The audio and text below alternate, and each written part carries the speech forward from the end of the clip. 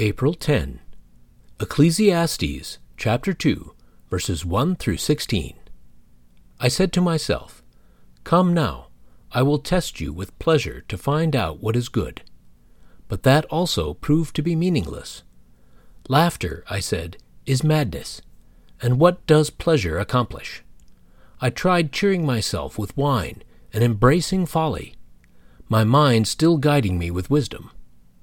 I wanted to see what was good for people to do under the heavens during the few days of their lives. I undertook great projects. I built houses for myself and planted vineyards. I made gardens and parks and planted all kinds of fruit trees in them. I made reservoirs to water groves of flourishing trees. I bought male and female slaves and had other slaves who were born in my house. I also owned more herds and flocks than anyone in Jerusalem before me. I amassed silver and gold for myself, and the treasure of kings and provinces. I acquired male and female singers, and a harem as well, the delights of a man's heart. I became greater by far than anyone in Jerusalem before me. In all this my wisdom stayed with me. I denied myself nothing my eyes desired. I refused my heart no pleasure. My heart took delight in all my labor, and this was the reward for all my toil. Yet when I surveyed all that my hands had done, and what I had toiled to achieve, everything was meaningless, a chasing after the wind.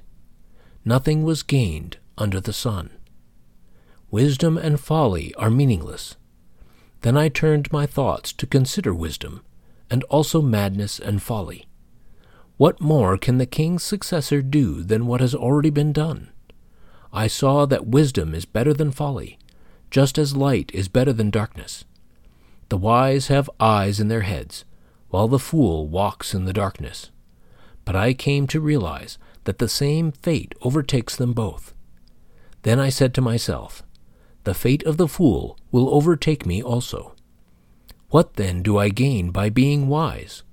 I said to myself, "This too is meaningless." For the wise, like the fool, will not be long remembered. The days have already come when both have been forgotten. Like the fool, the wise too must die. How does a passage like this help you focus on what is truly important?